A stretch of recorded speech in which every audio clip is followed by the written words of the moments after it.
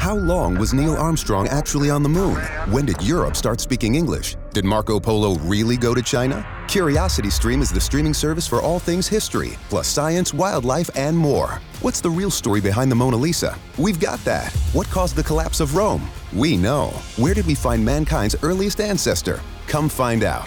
For the holidays, give the gift of curiosity with 25% off gift cards for your curious cohorts. It's holiday shopping season at curiositystream.com/gift. Do you know someone on your holiday gift list that's looking to cut costs? Consider a Henson razor. Henson razors use quality standard blades that only cost 10 cents each. That means you'll only be spending pennies a month on blades. Compare that to multi-blade cartridges that cost 20 to 30 times more. Over a couple years, that special someone on your list will save hundreds and get a safe and smooth shaving experience along the way. To learn more and to get 100 blades for free, go to hensonshaving.com/holiday. This is an official download from thecustardtv.com. It's the Custard TV podcast, the podcast for TV fans, run by TV obsessives. Your obsessives this week are the editor of the website, who's just lost 3 weeks of his life writing a long piece on the site that you can now read now. That's Luke. Matt's here as well. Even though you only started it a week and a half ago, how did you Did I 3 honestly? weeks? It feels like longer. Go on, and you're here as well. Hello. I'm here as well, and I did help with that article, even though you haven't credited me at all on any of your... Well, did you? And yes, also... I wrote at least 5 entries. Yeah, did you? No, I can't see any physical written proof of that. Sophie Davies in London, how are you? I'm good, thanks. How have you been to the theatre a lot since we last spoke? Because I feel that's all you do Yes. now. Yes, basically. Yeah, I've fallen behind with TV. I need to, put the theatre on the back burner for a bit and watch some more TV. I went to see a new musical this week called Tammy Faye, which is, a sort of exciting one, written by Elton John and Jake Shears, and the script is written by James Graham, who wrote Quiz and stuff like that. So I've not heard of this at all. I'm so out the loop. Yeah, it's just started. It's in a really small theatre at the moment because they're just sort of trying it out. But I assume it's probably going to go into a big West End theatre next year, probably, because it's been going down really well. It's about Tammy Faye Baker, and it's very sort of camp, and the music's very Elton John-y. It's really good. It's very camp with music written by Elton John and Jake Shears. I do not believe. Who'd have thought it? James Graham seems like an odd fit in there, though. Apart from Quiz, I think he's written a lot of theatre that's quite political before. With Tammy Faye, there's a lot of stuff in there about televangelists and religion in the USA, and linking it in Ronald Reagan appears in the show and things like that. So that bit does seem a little bit James Graham-y, and it is quite funny as well. You enjoy a musical? Who are you talking to, me or Sophie? Who are you talking Sophie, yeah. I don't think Matt has a strong view on musicals. Sophie, though, do you have... I'm a massive musical fan. I mostly see musicals, to be honest. I sometimes see plays. Yeah, I'm mainly a big musical This is a woman who hosts an S Club 7 podcast, Luke. Oh, yeah, I know, but I'm talking about real music. But the thing is, my issue with it isn't... I'm not a fan of the music, because I think a lot of the musical songs are choreographed and produced well and put together well. It's more how they weave them into the story and whether it's awkward. How do you think Tammy Faye manages that? No, I think it works really well, and I think that is probably because of James Graham, and because I think often with musicals you can get, these are amazing songs, and then the script of the dialogue and stuff isn't as strong. A lot of musicals kind of fall down in those scenes and you're just waiting for the next song. But I think, using someone like James Graham weaves it all together really well. Sophie, and I bloody love a musical, listeners, unless you were wondering. You bloody love? What's your favourite? Well, I went to see Hairspray. Was it last year or the year before? That was very good. I love Little Shop of Horrors as well. Is one of my favorites. That's one of my favourites. I haven't seen a stage musical really ever, so maybe I've just not experienced it in the correct way. No, not that I can think of. Oh, no, well, I think that's something I need to take you to do. I've not experienced it in the correct setting, clearly, and that's probably why I'm hollow inside. One of many reasons. One of many reasons, so my psychiatrist tells me. Luke and Matt. This could be a podcast. A podcast? Don't you have to be some sort of whiz kid to do those? Definitely not. Anyone with a computer can make one. Talking telly. Use your ears and trust them. This is the Custard TV Podcast. Yes, that would entertain me briefly. From thecustardtv.com. So, on the podcast this week, we are going to be returning to the White Lotus. We're going to be returning to New Jersey or Staten Island with the What We Do in the Shadows crew. And there is a new series on Netflix from Giri Haji creator Joe Barton called The Bastard Son and the Devil Himself. Plus, Stephen Levitan of Modern Family has done a clever idea on a sitcom where the cast of an old show get rebooted by Hulu in 2022 with all the differences and things that happen there. So we're going to be talking about Reboot, which lands on Disney Plus this week as well. First of all though, Sophie, we mentioned them. How are we doing on the old S Club front? Are we any further forward? No. It will be coming soon. It's just one of those things where life keeps getting in the way. Hopefully maybe do some recordings in like December maybe and get some new episodes out early next year. Your other podcast about the work of Julia Davis, any movement on that, or are you still theatering? Yeah, no movement on that. I'm in a position where I've only really got camping left to do. It all sort of got put on hold in the pandemic, and then I haven't really gone back to it yet because that one requires quite a lot of prep. Yeah. So yeah, I will get around to camping at some point, hopefully next year. That is kind of my favourite of her series, I think. So yeah, I have to rewatch it. Yet another poor casualty of COVID. The Prawns in the Milky Basket podcast. Our podcast is up weekly. You can find it on all your podcast apps. Please write a review for us and subscribe on iTunes or wherever you get your podcasts. You can also be part of the show by getting in touch either via Twitter, through me, at Luke Custard TV, through the podcast Twitter, at Custard TV Pod, or via our email, custardtvreviews@gmail.com. We also have a Join the Team section on the website if you'd like to get in touch about writing about your favourite television for us as well. And as I mentioned on the site, the BBC turned 100 this year, and I decided to compile a list of my personal favourite 100 shows that the BBC have done in my lifetime, so from 1983 till now, and I've put them all up there with some details about each one and why they deserve to be there, and I've had some lovely communications from people on Twitter about that. We've also got Amy's review of the latest season of The Handmaid's Tale, which I've seen the majority of and is absolutely fantastic. So what they're doing is each episode is on All 4 and Channel 4, but then also on Prime Video for some reason. So there's plenty of ways to find it, but it is a great new series, so check that out as well. Let's start, though, with the return of The White Lotus on HBO and so on Sky Atlantic here. Sophie, we didn't talk to you about The White Lotus before. How did you feel about the first season? I loved it, yeah. I think it was one of my favourite shows of last year. Well, obviously, when another series was commissioned, I was kind of a little bit skeptical at first because it was intended to just be a limited series, but I think it does work, the fact that it's just like another White Lotus resort. It's mostly different characters, almost like an anthology sort of series. I think it's worked really well that they brought it back. And Matt and I did a deep dive into the first series, which unfortunately has got lost on my computer and never went up. But you loved it. I wasn't a fan of the way that they ended it because none of the rich characters got their comeuppance, and all the sort of put upon characters were the ones who suffered at the end. Mm-hmm. Yeah, I think that makes sense. But it is quite a dark show, you know. I know I always bring everything back to Julia Davis, but it almost feels a little bit Julia Davis-y. It's all these horrible people together, and you're just kind of squirming at all these awkward interactions. And yeah, there isn't necessarily like a hero or, you know, a villain who you think, oh, I can't wait until they get their comeuppance. We're just watching it play out, really, and seeing, you know, through our fingers what's going to happen. I know. Well, this series takes the White Lotus to Sicily. The series opens as the first one did, with some bodies washing up on the beach. We find out that these were guests staying at the Sicily version of the White Lotus, as the first series did. The action then flashes back to see the new crop of guests arriving via the boat.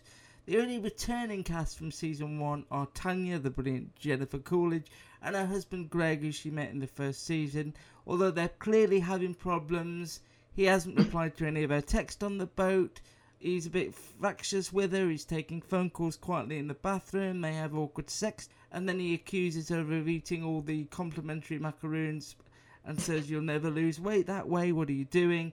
He's even more frustrated when he learns that she has brought her assistant Portia with her on what is supposed to be vacation for the two of them, which means poor Portia is then confined to her room so that Greg doesn't spot her. Other new guests include Sopranos actor Michael Imperioli as Dom. He's a Hollywood exec who is travelling with his son Albie and his own elderly father, played by the brilliant Murray Abraham. He's brought them there to connect with his Sicilian roots. Bert is constantly flirting with all the ladies around him and talking about how virile he is, but Dom is clearly in a bad place. His marriage is falling apart, his daughter's not speaking to him, and he meets with a sex worker in Italy who he's been speaking to online. Meanwhile, also, smug money man Cameron, played by Theo Jones, has invited his newly rich college roommate Gary Hadji's Will Sharp and his employment lawyer wife Aubrey Plaza Harper to join him and his wife for an awkward couple's vacation, but they've got nothing in common.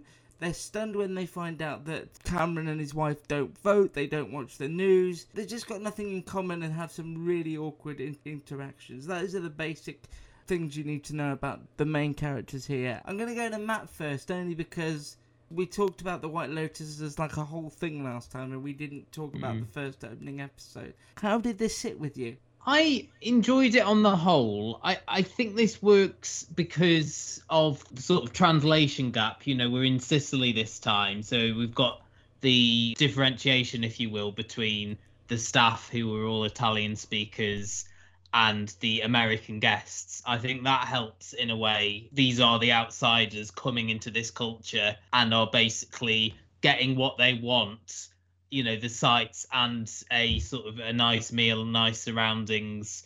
And I think the cast of characters, there's slightly more diversity among them. I think on the whole last time they were all quite smug and self-satisfied, self-interested.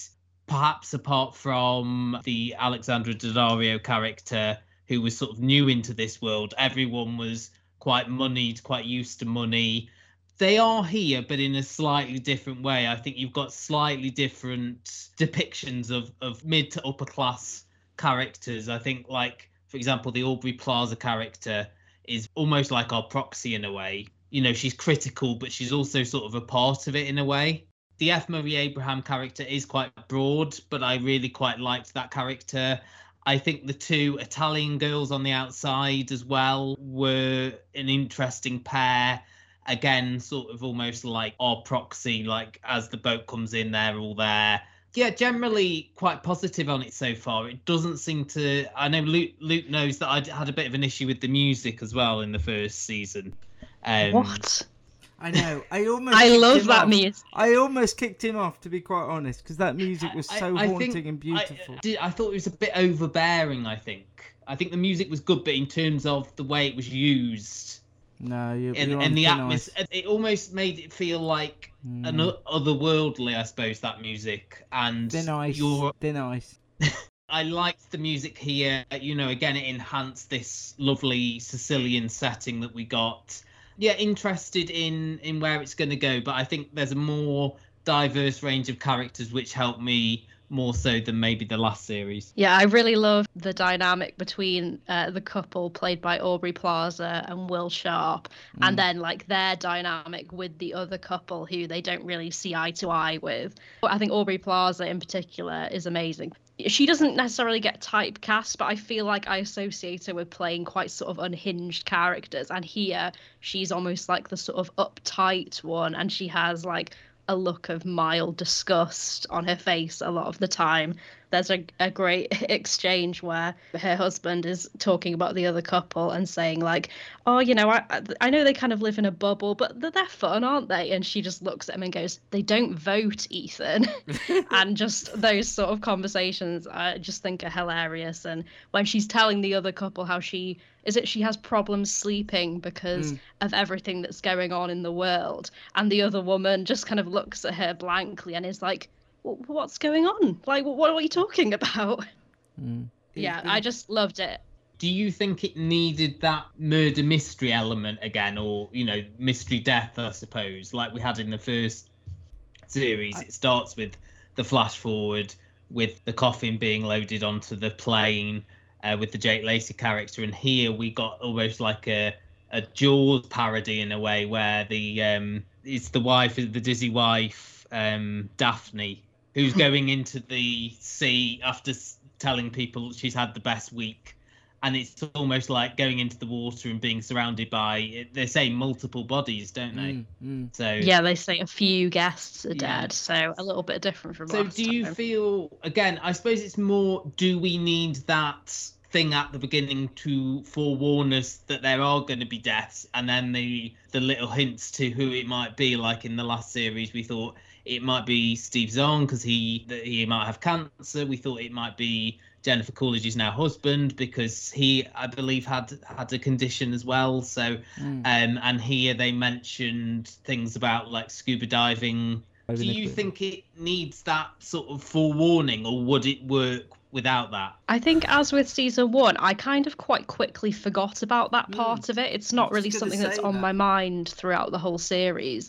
I guess for some people it might add a little bit of extra tension, you know, they might want to keep watching to find out who dies, but I think if that's all you care about in the show, maybe it's not really for you, because like I just kind of forgot about that part of it quite quickly, and then I'm just enjoying, I don't know if enjoying is the right word, but like, you know, watching these really awkward conversations and all this sort of tension heightening. No, I agree. I suppose that's the format that Mike White has come up with, but again, even with the first season, I kept forgetting all the way through that somebody was going to die, and then the more it went on, and the more that sort of pounding music added to the stress of everything, you sort of remembered, one of these people doesn't make it to the end of the holiday. But it didn't play on my mind.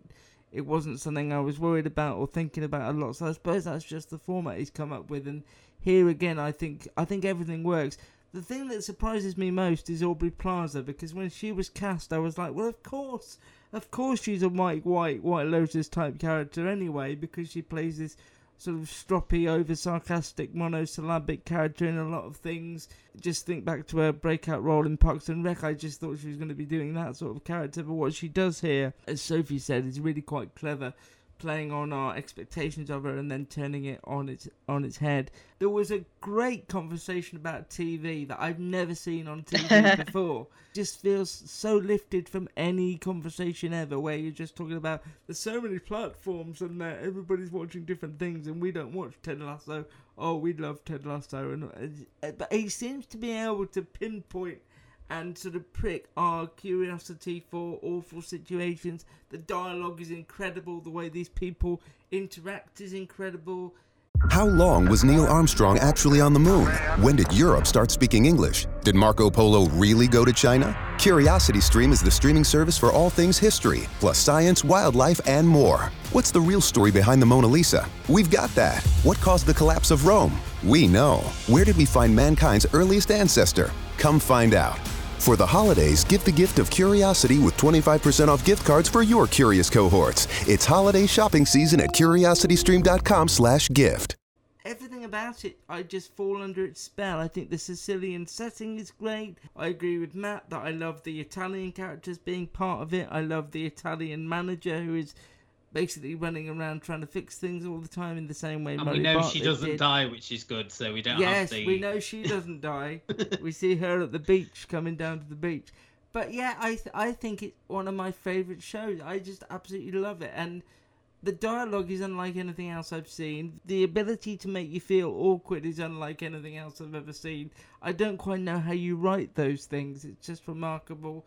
What do we think of Bringing Jennifer Coolidge back. Sorry, Luke, you were in the middle of it. Yeah, I mean, I enjoyed her. I will always enjoy her. She's great in anything. I feel in a way she was the least interesting piece of the puzzle here, but mainly because we sort of feel like we already know her deal. I was more interested in the others and how their dynamic worked. The 3 generations of the family were all great. Yeah, I really, really liked it. Really enjoyed it.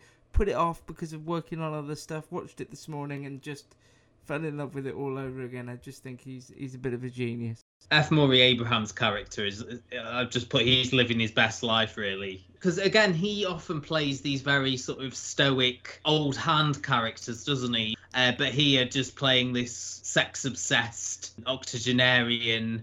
There was that scene where the grandson was asking him if his penis still worked and how it would look, and he says it's a penis, not a sunset. I love that line.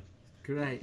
It just feels like, because when you hear about a second series coming, you think, can they do it again? Is there even weight in the story? But it just feels like, yes, of course there is, because he knows what he's doing. I'm invested in all these characters. I don't want them to die. And if it ends up being the sex workers who die, I'll be frustrated as you, Matt, because then he's killed off the most sort of empathetic local Well, only people. one of them's a sex worker, Luke. Sex worker and a friend of a sex worker. Yeah. I don't know if having another death looming over the series works. I liked everything about it, but it just felt that bit of it was almost like a retread. But then you could say, well, what's the point? Is the point just following these people to the White Lotus? And why not? Yeah. Well, yeah, why not? But other things happened other than the death in the first series, didn't it? It was about other things. Yeah.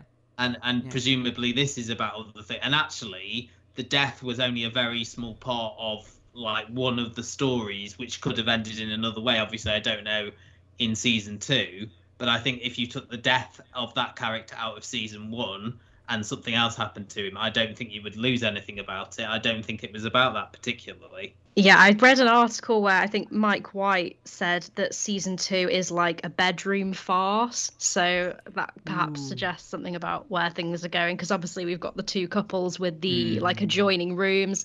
There's the 3 men from the same family. The old one is kind of like pervy. The dad has torn the family apart by having all these affairs, which he's still having. The son seems kind of like a nice guy, but we don't really know that much about him yet.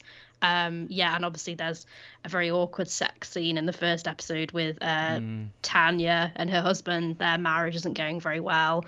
The sex worker is hanging around the hotel. So sex seems to be a big thing in this series. The Portia, the assistant, who's having a thing with the grandson, but also presumably at some point will end up in that room with Jennifer Coolidge and her husband. And you're right, there's a lot to be done. And obviously we already had that scene with the changing of the swimming trunks, didn't we, as well? Yes, yeah. Like, was that deliberate because he wasn't looking at her? Is it like some sort of mind game? Does he actually, fancy her and wants to try something? Yeah, very interesting. The White Lotus weekly on Sky Atlantic, now the streaming service, and if you are so inclined, it's getting the old House of the Dragon treatment, and it will be there from 2 a.m. If you've not it used to be the first... Game of Thrones treatment, didn't it? Yeah, what I've done is I've updated it. I've rebooted it, as we could say later. Next up, though, a show I didn't have time to watch due to other commitments, but Matt and Sophie very kindly did. So I'll let them talk about the new Netflix series from Kiwi Haji creator Joe Barton. The Bastard Son and the Devil Himself, it is called, which is an interesting title. As Luke said, it is created by Joe Barton, but it is an adaptation of a trilogy of books by Sally Green called the Half-Bad Trilogy. Centres around a character called Nathan Byrne, who is the son of a fair-born witch mother and a blood witch father. And the blood witches are the more sort of dangerous, bloodthirsty witches in a way. His father is Marcus Edge, and he is the world's most dangerous of these, and he's known for perpetrating this massacre of a lot of the fair-born witches. So from birth, Nathan is sort of half and half. These fair-born witches visit him on a monthly basis to see if he's going to get angry. They ask him a series of questions about his anger. They cut his arm to see how long it takes to heal. him and his half-sister get taken in by their grandma, who's played by Kerry Fox. We see then Nathan come to the age of 16. He becomes used to this sort of question and answers that he gets from this council representative. He answers them in quite a sarcastic manner. He's presented as a bit of sort of an outsider, a geek at school, but he's drawn to his new classmate, Annalise, who's the daughter of the Fairborn witch leader Sol O'Brien, who's played by Paul Reddy. Despite initially being put off by her brother, he forms a friendship with her. This quickly blossoms into something more. However, we see his anger start to intensify. He starts to hear the heartbeats of other people, and his signs that these characters have been to look for manifest. He realizes that he must escape his current situation and to ultimately discover who he truly is. Sophie, what did you think of this? Were you familiar with this before we asked you to watch it? No, this is it's a young adult series, isn't it? It's not really something that I would go out of my way to watch usually, but I love Joe Barton. I loved Giri Hadji. I thought The Lazarus Project was amazing. That's like one of my favorite series of this year so far. And I think I enjoyed this for what it was. It's probably not something I'm going to carry on watching because, like I said, it's not really my sort of thing, like a young adult series about witches. But I thought the writing was good. I like the main character. I think it's a really good performance from, not sure how this surname's pronounced, but Jay Lysergo, who I hadn't seen in anything before. Obviously, he's quite young. But yeah, I think he's really likable in the main role. There's a lot to set up in the first episode, as you just had to explain. There's all this stuff about the different types of witches. But I think they did a good job of establishing the world. And I quite like, it's not like a really sort of high fantasy world. It's basically witches kind of living amongst us. And, you know, the Fairborn witches go to school among humans undetected. So there's elements of it that feel, you know, quite sort of grounded compared to watching, you know, just a pure fantasy series. Yeah, I quite liked it, really. I mean, as I said, probably we're not going to carry on watching it, but yeah. I didn't know what to expect, and I didn't realise until I started watching it that that it was based on a young adult novel, and it had that sort of aspect to it. You know, you could make almost like Twilight type allusions to this, I suppose, but I think Joe Barton's writing and his adaptation really grounds it, I think, and gives it a sort of a sense of normality, and it becomes like almost like a coming of age thing for Nathan. You know, you get the crush on the girl at school, and then it's almost like a forbidden love. I liked their chemistry, and I really liked Nadia Parks as Annalise. I thought she was really strong. Their sort of relationship almost had like a end of the effing world type quality to it. I don't know if you agree with that. Yeah, I've seen a few photos like promoting the show where it's the two of them kind of covered in blood, and that made me think of the end of the effing world. And some of the marketing in general, like in London at the moment, there's a lot of posters on the tube for this where it's like character photos. And yeah, a little bit with the music as well. It kind of has that sort of vibe, but because it's a Netflix show, it looks a bit more glossy than something like the end of the effing world. Articles and tweets that I read about the show were mentioning a character who we haven't met yet. So there seems to be a character coming up who is like everyone's favourite in the show. Right. And we haven't met him. I think he's called Gabriel or something, like a sort of quite eccentric character. So yeah, I hope the people who usually, you know, would watch this sort of thing, I hope it comes up on their Netflix and they go for it, because I think it is well written. And as you say, like Joe Barton, his shows have been quite different Giri Hadji is very different from the Lazarus Project, which is very different to this, and he I think likes to put his mark on this. I think there's some great set pieces. I thought the scene where Nathan... It's time to get your checking account to zero with free checking from PenFed. That's zero ATM fees, zero balance requirements, and zero time spent waiting for your paycheck to direct deposit, because you can receive it up to 2 days early. Open your account with just $25 and see how big zero can be. Apply online today at PenFed.org/free checking. Early direct deposit eligibility may vary between pay periods and timing of payers' funding. To receive any advertised product, you must become a member of PenFed, insured by NCUA. The United States Border Patrol has exciting and rewarding career opportunities with the nation's largest law enforcement organization. Earn great pay with outstanding federal benefits and up to $20,000 in recruitment incentives. Learn more online at cbp.gov/careers/USBP. Brutally beats up Annalise's brother, and then you just see the after effects. I thought that was really well done, and the scene earlier where he sort of beats him up with his bicycle as well. You know, the violence is very well portrayed when it happens. I thought it had a decent tone, and I think they put as much lore in as they had to.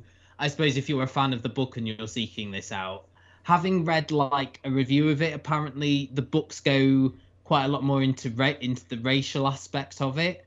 Obviously, you know, Nathan is the only black character in this, and obviously his father, be it, you know, we're not seen, but presumably was black as well because his mum was white.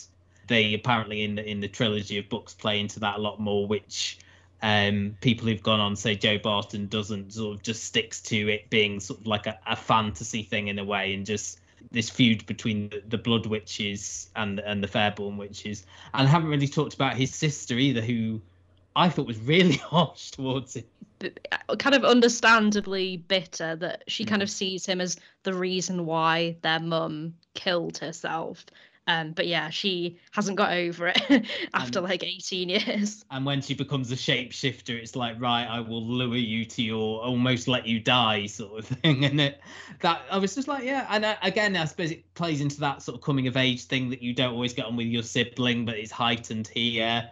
The other thing in there is like when you get to 17, you get your power, and that's why the things are intensifying in him as he comes of age. So apparently halfway through the series they end up in France as well. So but yeah, no, I think I'm the same as you. I enjoyed this. I think if you do like this, as you said, you know, check it out. And I think Joe Barton again is proving to be sort of a very interesting writer with the projects that he chooses. So that is all on Netflix now for you to gorge on as we head out of spooky season by the time you'll have heard this. But we're going to keep on that theme with the return of one of our favourite shows, What We Do in the Shadows, and somewhat returning to the conversation the guys in the White Lotus had.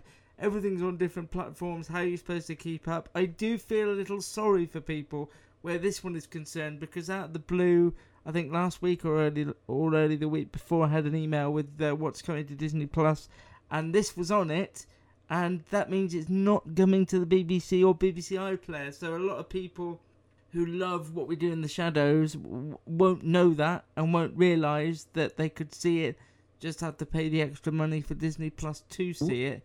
Weirdly as well, seasons 1 to 3 are currently on the iPlayer. Seasons 3 and 4 are coming to Disney Plus. So it is just very strange. I suppose the deal with the FX shows where everything's ended up, because like Better Things obviously ended up on iPlayer rather than going to Disney Plus. Okay, so What We Do in the Shadows, we are actually talking, as Matt said, about season 4. As a little reminder, season 3 ended with Colin Robinson celebrating his 100th birthday and then dying, and something awful happening to him, which I don't want to see again in my mind, where a load of spiders or little baby Colin Robinson flew out of his body. It was just awful. And then because of that, the vampires decide to go their own way. Nandor wants to travel the world and perhaps reconnect with some women and get married again. Nadia and Laszlo want to set up over a trip to go back to England, because that's where they feel most at home. But at the last minute, Laszlo changes his mind and chucks Guillermo in his coffin instead and sends them off on a cargo ship. So when this season opens, Laszlo has been raising young baby Colin on his own for the best part of a year. And what they do with baby Colin, as it were, is absolutely amazing. I don't know how old he's supposed to be in this first episode, but I've seen the whole series, and the things they are able to do with that character, and the kids that play him must have been just so confused. So they've been working, raising him and reading him a ton of books and just trying to shape him, and Laszlo quite enjoys having a son around. The mansion has gone to rack and ruin, and bits of it are falling apart, and baby Colin has the thing where he likes to attack his walls with a hammer and stuff. That becomes important later. Nadia and Nandor reappear, and Nadia obviously has a vicious sex with Laszlo, because that's what they do when they're together, and Nandor announces that he's going to get married and that he would like Guillermo, who nobody remembers, to be his best man. They free Guillermo, and he's disgusted at the way the place has gone. The first episode is about them sort of reintegrating with each other, and Nadia coming up with an idea to run a vampire nightclub through the Vampiric Council. So this episode is very much scene setting, so I wonder what you got from it, Sophie, if anything. Yeah, I just watched this first one, and it does feel like they're just sort of bringing the characters back together, really, and like setting up what their individual stories are going to be this series, like you said, with the vampire nightclub and finding a bride, and then Laszlo doing this sort of like nature versus nurture experiment with baby Colin Robinson. To be honest, it wasn't my favourite episode. As you say, not much really happens in it, but I'm looking forward to seeing the rest of the series. I found the time jump slightly disappointing because it wasn't what I expected. I never really thought there would be a time jump. I just thought we would pick things up where we left off, and the vampires would be all kind of separate from each other, doing their own thing this series, even if it was just like one episode and then they reunited. That felt a little bit underwhelming to me, but, you know, still looking forward to seeing what happens now that they're all back together. I would agree, actually, and I think the problem when you separate characters, when you put them all in disparate places, you have that awkwardness of getting them all back together, because that's how the show works, that's what the framework of it is, and that's how the dynamics work together. So they kind of wrote themselves into a corner a tiny bit at the end of 3, setting up what we thought was going to happen, and then just plonking them back in the same setting felt a little bit, as you say, disappointing. I probably would feel a bit lower on this episode had I only just watched it, but as I said, I watched a lot more. In fact, the whole series as it happened. I think it's a really strong season of What We Do in the Shadows. They do some great stuff. The arc of baby Colin Robinson on its own is fantastic. They do a great sort of Property Brothers spin-off called Flip Yourself. I was trying to remember what that was called. Where because the mansion, as I said, has been wrecked. That they bring these guys in to I've watched. That's the second episode, isn't it? And I have watched that. They also they have a lamp, a genie in a lamp that gives Laszlo a bunch of wishes. So that's episode 2 as well. So they do an awful lot, which in truth I'd ask you to watch more than one. But it is a really strong season of What We Do in the Shadows. I think this first episode is awkward because, as I say, they have to get them all back together, and that's never going to be that interesting. But it was necessary. Matt, you watched more. How did you feel? I wasn't as pleased with that last season as I was the first two. I absolutely loved season 1 and 2.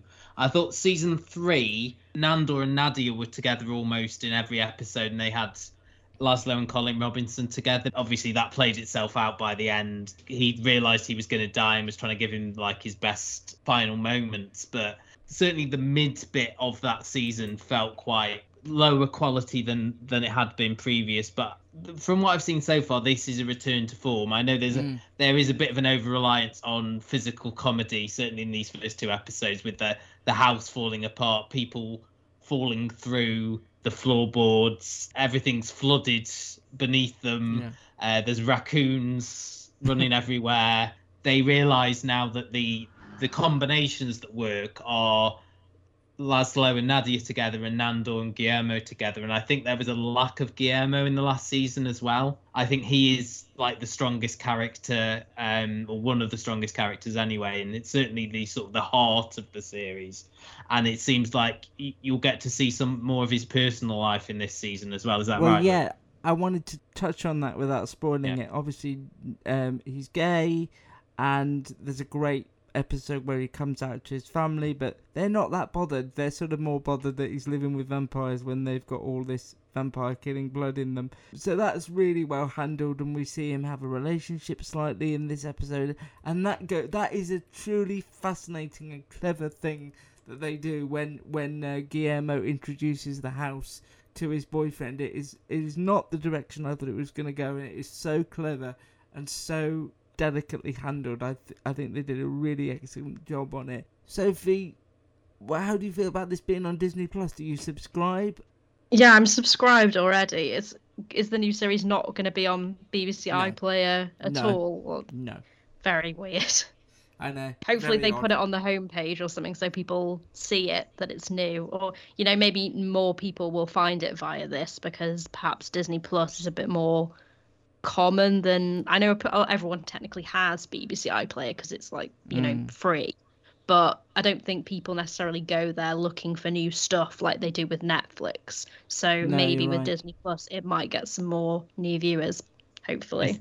It is, as Matt says, a bit of a return to form, though. I didn't have as many issues with the third series as you did, but I see your point, and I think they've got the dynamics right. They play with the vampires a lot. There's a great episode where they try to enroll young Colin Robinson in the school, and just the way that the whole Colin Robinson story evolves and changes and puts pressure on them all is just brilliant because they're raising this young kid in the house. It's really interesting and one of the most unique comedies on television.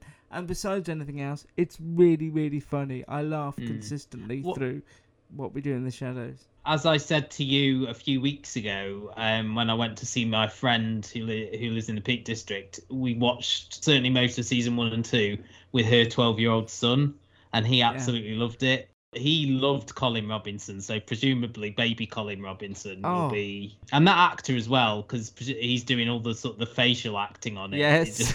So clever. That must be quite hard to do, like we're imposing your face on a child. Can you remind me when it is actually going up on Disney+? It will be Wednesday the 2nd. So today, when this comes out, Wednesday the 2nd. Yeah, we always assume people immediately listen. Wednesday the 2nd. Well, it'll be up there sort of now, as will the next show that you're going to be talking about.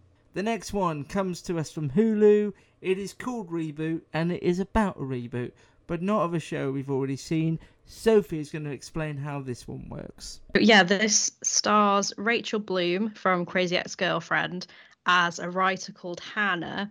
The first episode starts with her pitching a reboot to Hulu, a reboot of this sort of broad family sitcom called Step Right Up, which she wants to bring back and make sort of edgy. It gets greenlit and all of the former cast members agree to come back. They're played by Keegan-Michael Key, Judy Greer, Johnny Knoxville, and Callum Worthy, who I didn't know the name of, but I recognised him from American Vandal Series 1.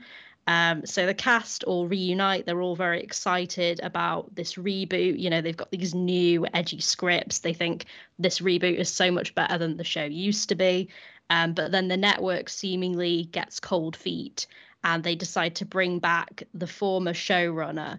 So Hannah has to work with this guy, and there's a bit of a twist at the end of the episode where it's revealed that they have a bit of an unexpected history with each other, and there is actually a personal reason why Hannah wanted to reboot this sort of forgotten sitcom. Did you only watch episode 1? I watched a bit of episode 2 just because I found the twist really weird and I wanted to see where that was going. Episode 2, it's a bit more sort of they're starting to make the show.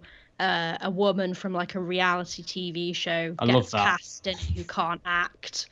I watched some of episode 2, but not all of it so far. The reality show she's on, Matt, can you remember what that's called? Yes, it's Fuck Buddy Island. Yeah, it's called Kimberly. That is mad. That is mad, except that there is an HBO Max reality show called F-Boy Island, which is what this is based off of. Yeah. So and it felt to me very much like a 30 Rock joke, that did. Yes. Yeah, a few bits of it felt quite 30 Rock, like the guy who was the kid in the sitcom who's now an adult and has been starring in all these really awful like teen movies. I think one of them was called Kid Congressman and one is called The Hunchback of Notre Dame High, and like you see these like awful posters. But then that is very much those sort of Disney Channel movies that you used to get around that time, isn't it? So this has got you written all over it. It's got Rachel Bloom from My Crazy Ex-Girlfriend. It's got Stephen Levitan from Frasier and Modern Family. How did you get on?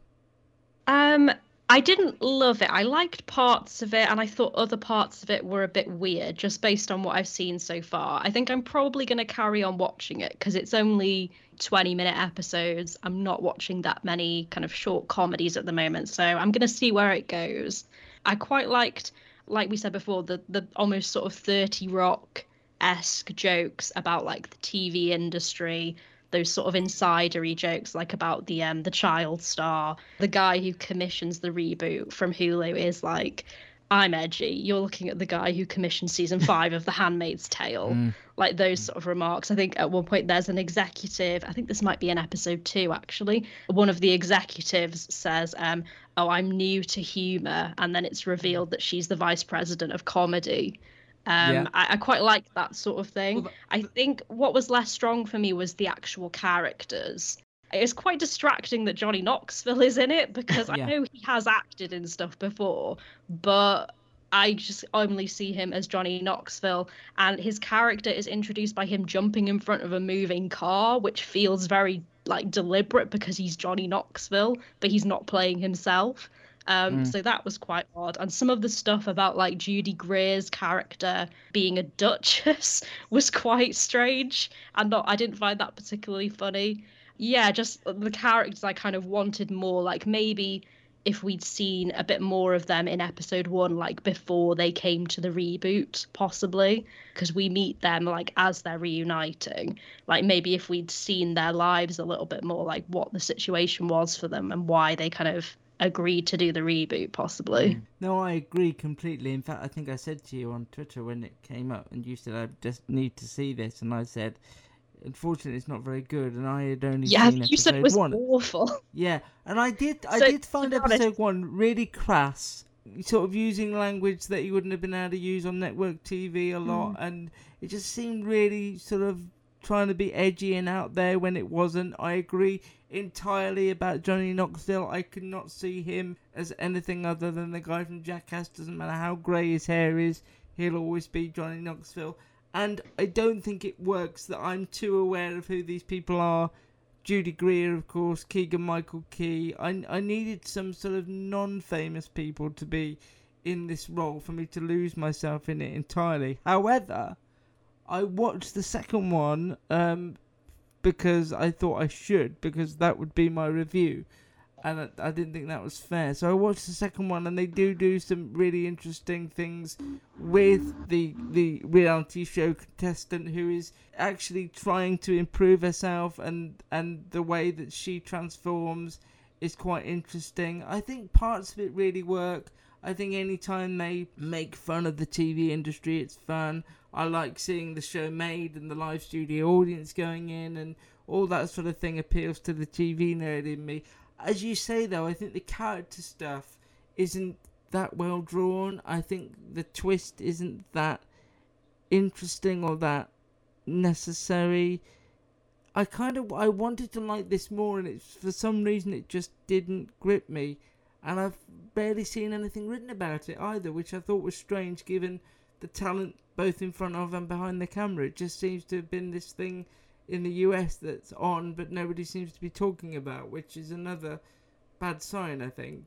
It's a really odd one, this, because the sitcom itself, The Step Right Up, feels like it's from the 1980s. Or yeah, it's like Full House. It's supposed to be the early 2000s. Yeah. And like early 2000s, we had stuff like Malcolm in the Middle and Arrested Development, and those were sort of like the family sitcoms. The character of Zach says he's like 24 in the second episode, and I'm thinking, well, then that would have made you what he was meant to be, like 8 in 2002. It just the timeness of it didn't work for me. You know, these characters should be a lot older, but because of the age of the actors, it doesn't all sort of tie together for me. I mean, I quite like that Duchess thing, but that was more of almost like an Arrested Development type joke.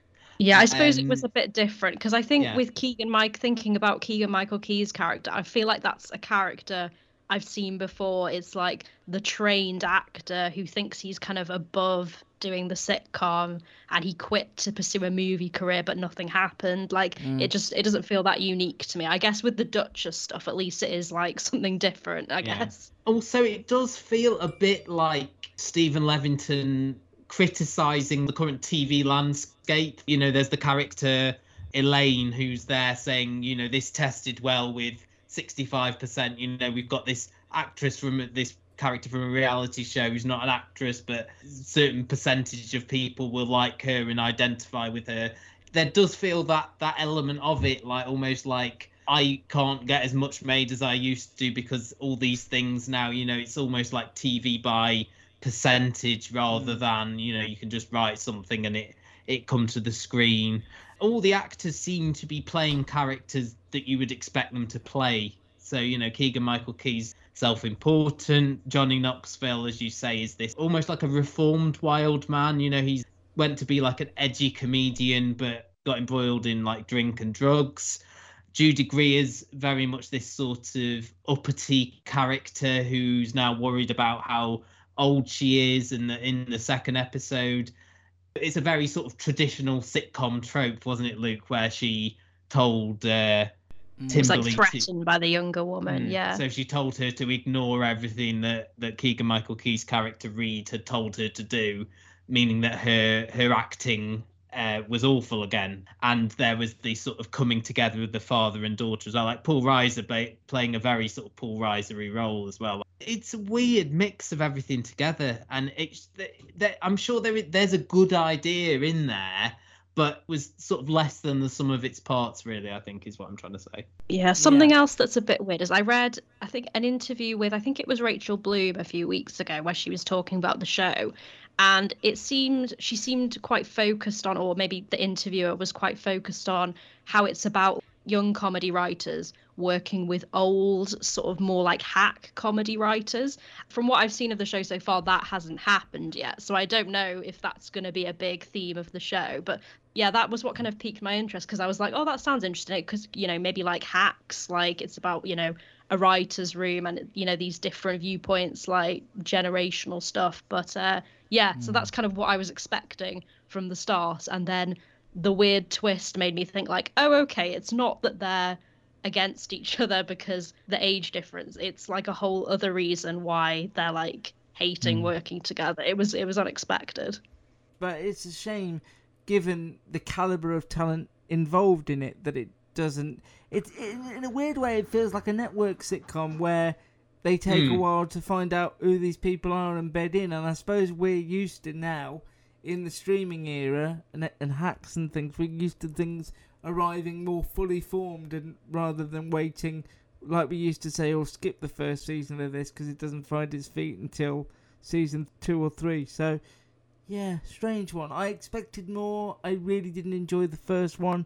There were some glimmers of hope in the second, but, you know, I've got enough to watch and I don't know whether I will continue on. What about you, Matt? Does it make a tier of your list? I don't think so, no. And I did give it the 2 episodes, I think purely as Sophie said, that you get that twist at the end of episode 1 and you're compelled to at least find out how they deal with that. But by the end of episode 2, it almost seems like everything's been resolved.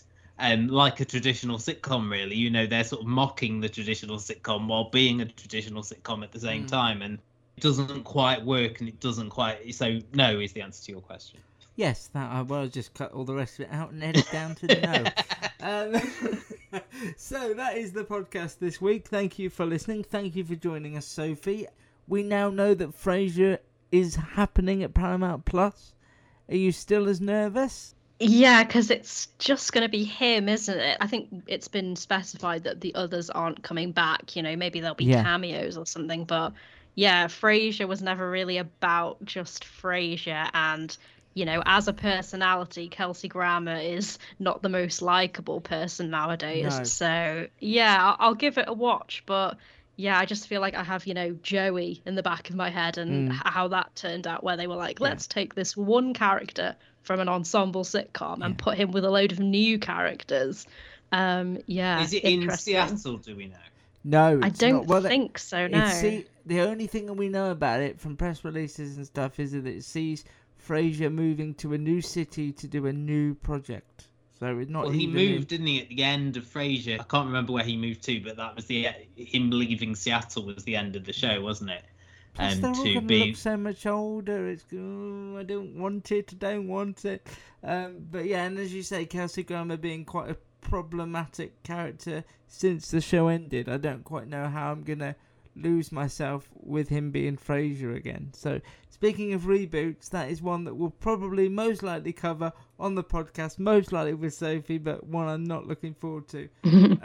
So that is the podcast this week. Remind us, Sophie, where can people find you if they want to know what musicals you've just been to? They can find me on Twitter at It's Sophie Davies. And the podcast, It's an S-Pod Thing, and Prawns in a Mookie Basket can be found anywhere you get podcasts from. Just go looking for them. We're here weekly. The site is up, thecustardtv.com. If you would like to give your 2 pennies, your views on shows in the coming weeks, we would love to have new people on as well as the reliable lot. You can go onto the website and hit the join our team, or you can visit at Custard TV Pod or at Luke Custard TV on Twitter, or at Matt's TV Bites on Twitter, or at our email address custardtvreviews@gmail.com. There are so many ways to get in touch. We're almost embarrassed that you haven't done it already. So please get in touch with us. Get over yourself and do it. Also, rate and review and subscribe to the podcast if you haven't. Please write us a kind review. We'd love for more people to know that we do this and that we exist. And as I say, the website is thecustardtv.com. Thank you very much. Thank you, Sophie. Take care. Bye. Rate and review us wherever you find us. I think that it's programs like this that help people realize that they're not alone. Search The Custard TV on YouTube, iTunes, and Facebook. It is Ryan here, and I have a question for you. What do you do when you win? Like, are you a fist pumper, a woohooer, a hand clapper, a high fiver? I kind of like the high five, but if you want to hone in on those winning moves, check out Chumba Casino. At ChumbaCasino.com, choose from hundreds of social casino-style games for your chance to redeem serious cash prizes. There are new game releases weekly, plus free daily bonuses, so don't wait. Start having the most fun ever at ChumbaCasino.com. No purchase necessary. VGW Group. Void where prohibited by law. See terms and conditions. 18+.